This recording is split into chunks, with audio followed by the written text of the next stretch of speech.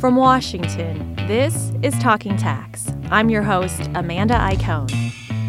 Amazon, Apple, Google, Facebook, Microsoft. What do they all have in common? They've all been criticized as companies with monopolistic power that distorts markets and hurts the economy. Some, like Senator and presidential candidate Elizabeth Warren, have talked about an antitrust response that would break up these technology giants. But others are suggesting a different way to attack this problem, through the tax system. Nobel Prize-winning economist Paul Romer is one of these people.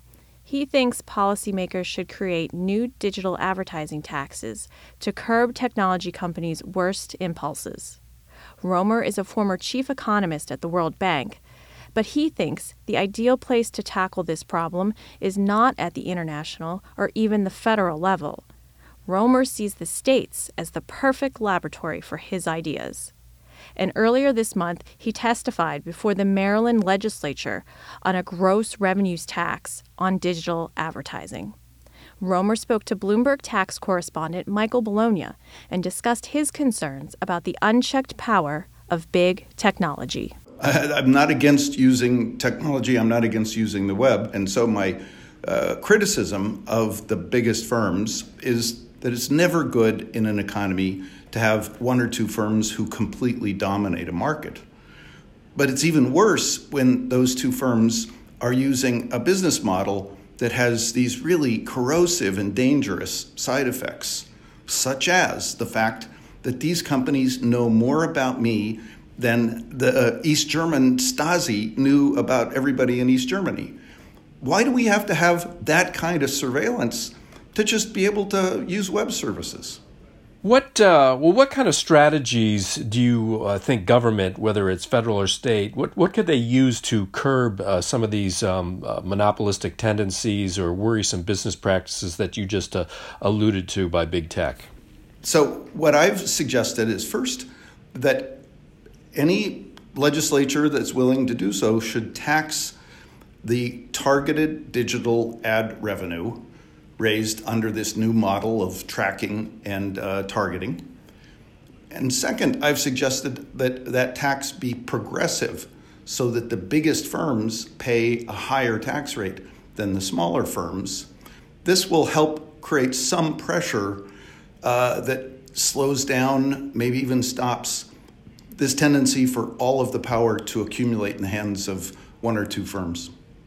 Do you see states as kind of the ideal laboratory for testing this and then, ultimately curbing these tendencies by big tech?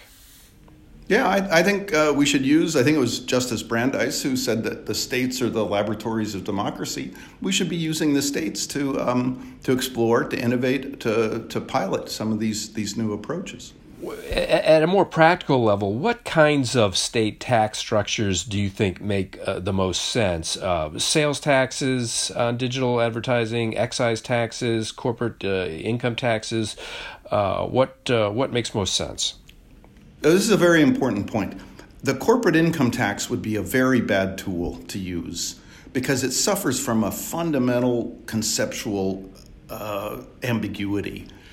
Income is revenue minus cost. If a firm collects revenue in one place and then incurs costs in another place, there's no way, even in principle, to say, where did it earn income? So this means that there are all kinds of arbitrary accounting conventions that firms can use to determine where they say they earn income. They can book it overseas. That's a well-known kind of trick. But within the states, they could easily move income from one state to another. So if one state taxed it, you just move all your income someplace else. So the corporate income tax is just a non-starter. An excise tax, where you charge for a particular service, is a very straightforward way to do this because it's a tax on the receipts from somebody who's selling a particular service. So it's conceptually simple, it's conceptually clear, there's no ambiguity about where revenue is raised, and it's the natural way to do this. I think the difference between a sales tax and and an excise tax is that an excise tax is targeted at a particular service. We have an excise tax on tanning bed parlors in the United States at the federal level right now. A sales tax tends to be a very broadly applied tax on huge categories. So if you change some aspect of the sales tax system, it has to apply to many different types of goods and services. So, for example, if you tried to have a progressive tax on these firms that have such dominant control in digital advertising, you'd have to try and make it, if it was through the sales tax, you'd have to try and make it progressive and apply to all firms. That would be, I think, too complicated to even contemplate. So an excise tax is the natural way to do this. It seems like a couple states are already sort of jumping in on this. Maryland and Nebraska have some legislative proposals that they're looking at. Maryland has a plan for a digital advertising gross revenues tax. And I think you gave some testimony about that particular legislation. And then Nebraska is talking about stretching its sales tax to cover digital advertising. Is one approach better than the other? And would you expect some other states to join in on this? I think in Nebraska, I haven't been in close touch with them, but my understanding is what they're trying to do is just extend the existing sales tax, partly because I think they think that would be legislatively easier. But I think if this is something a legislature wants to do, I would encourage them to just pass a new excise tax.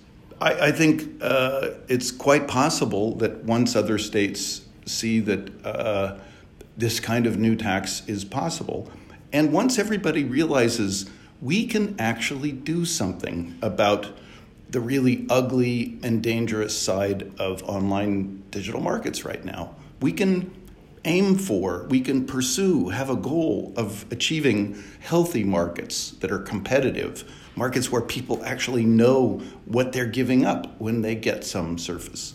There's no reason why we can't have markets like that. And I think most people have just been kind of, they've got this state of learned helplessness. Oh, it's technology. There's nothing we can do about it. We can do something about it. It's our country. We can decide how we want it to work. We can decide how we want our markets to work. And I think once other legislatures start to see that, they're going to want to join in too. These state programs in Maryland in particular are getting some nasty reviews from the business sector, with lawyers asserting that there would be disparate treatment, violations of the Internet Tax Freedom Act, and violations of the U.S. Constitution. How do you respond to that? Are these kind of fears from the business community legitimate? Yeah, I've been trying to think about how to respond to this. The problem is that there's only so much time that I have in each day, and I could spend the rest of my life trying to respond to misleading statements by all these types. So it's hard to know even where to start. I think the first thing to remind everyone is that statements that have to be logically consistent. You can't say, well, this product is bad because it's blue and it's bad because it's red. It's either red or it's blue, and you got to pick one. About this tax, people are saying, well, it's bad because it imposes this huge burden on firms that are not inside Maryland. And the opponents are also saying, well, it's bad because the incidence of the tax is going to fall on everybody in Maryland, and that we'll lose so much more in jobs and economic activity than we'll collect in tax that it's a bad idea. Now, again, you kind of have to pick. It's either going to be borne by firms outside or borne by the businesses inside Maryland, but you can't say it's going to be borne entirely by both. Paul, you've endorsed subscription-based models as a better strategy for controlling the worst instincts of big tech companies. And so how is the subscription model superior to maybe an advertising-driven business model that we see today? And can regulators do anything to encourage big tech to transition to this sort of subscription idea? I think that's the way markets have always worked. When you try and go get lunch, you don't say, give me some food and I'll look at your menu, or I'll look around the room and look at what you got plastered on the wall. You go into a restaurant, you pay for your lunch. I mean, this is the way the market has always worked. People pay, they get something when they pay. There's this bizarre kind of belief now that somehow it's better if people don't know what they're giving up and they don't know what's going on. And that's not the markets that economists have written about for 200 years. Those are not the kind of markets where we said there's something powerful and useful about markets. And would you suggest that states perhaps impose sales tax on those subscriptions then? Yeah. Well, and I've been very clear. States need revenue to do important things. Like in Maryland, they're going to extend preschool to 3 and 4-year-olds. This is a great new program. We know that the returns to society are very high when you do that.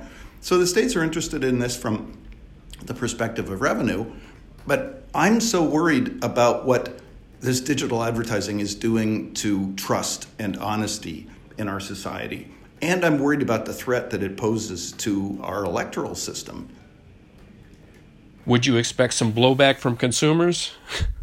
Yeah, no, listen, I don't buy that. People are smart, all right? They don't expect to get a free lunch if they go in and look at advertising in a restaurant. They don't expect to get free food at the grocery store.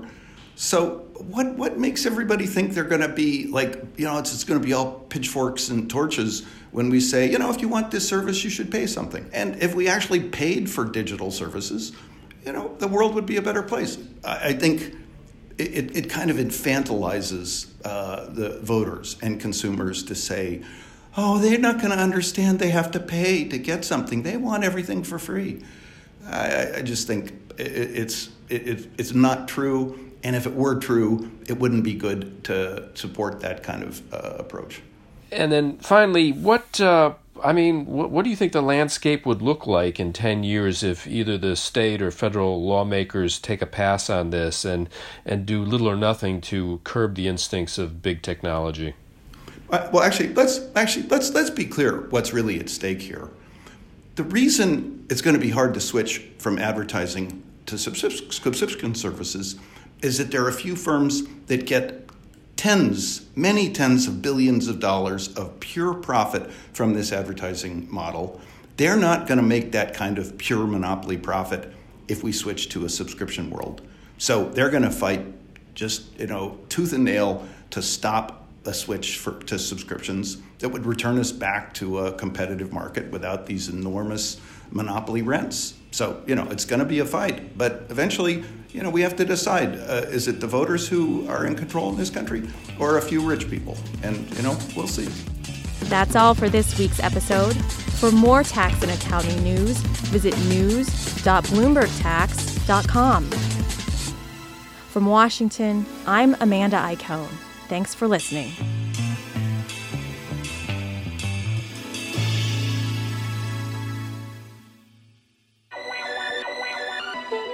From Washington, this is Bloomberg Government's Down Ballot Counts. Hey there, I'm Kyle Trigstad, politics editor for Bloomberg Government. And I'm Greg Giroux, senior elections reporter for Bloomberg Government. Check out our podcast, Down Ballot Counts. Those aren't the only down ballot races we're watching, are they? In states like Michigan, Wisconsin, Pennsylvania. Will Democrats be able to defend their majority in the House this year? Will Republicans keep their majority in the Senate? Are there other members who wish to record their presence? Each week, Greg and I will be breaking down all of those down ballot elections that make up the fight for the U.S. Congress. 26, and that is the number of women who will be serving the United States Senate when it swears in Georgia Republican Kelly Loeffler. Along the way, we'll cover all of the numbers that matter. So a really interesting thing is how much national security background and experience so many of them are bringing to this job. And interview key players in the congressional elections. Listen and subscribe to Down Ballot Counts from Bloomberg Government wherever you get your podcasts.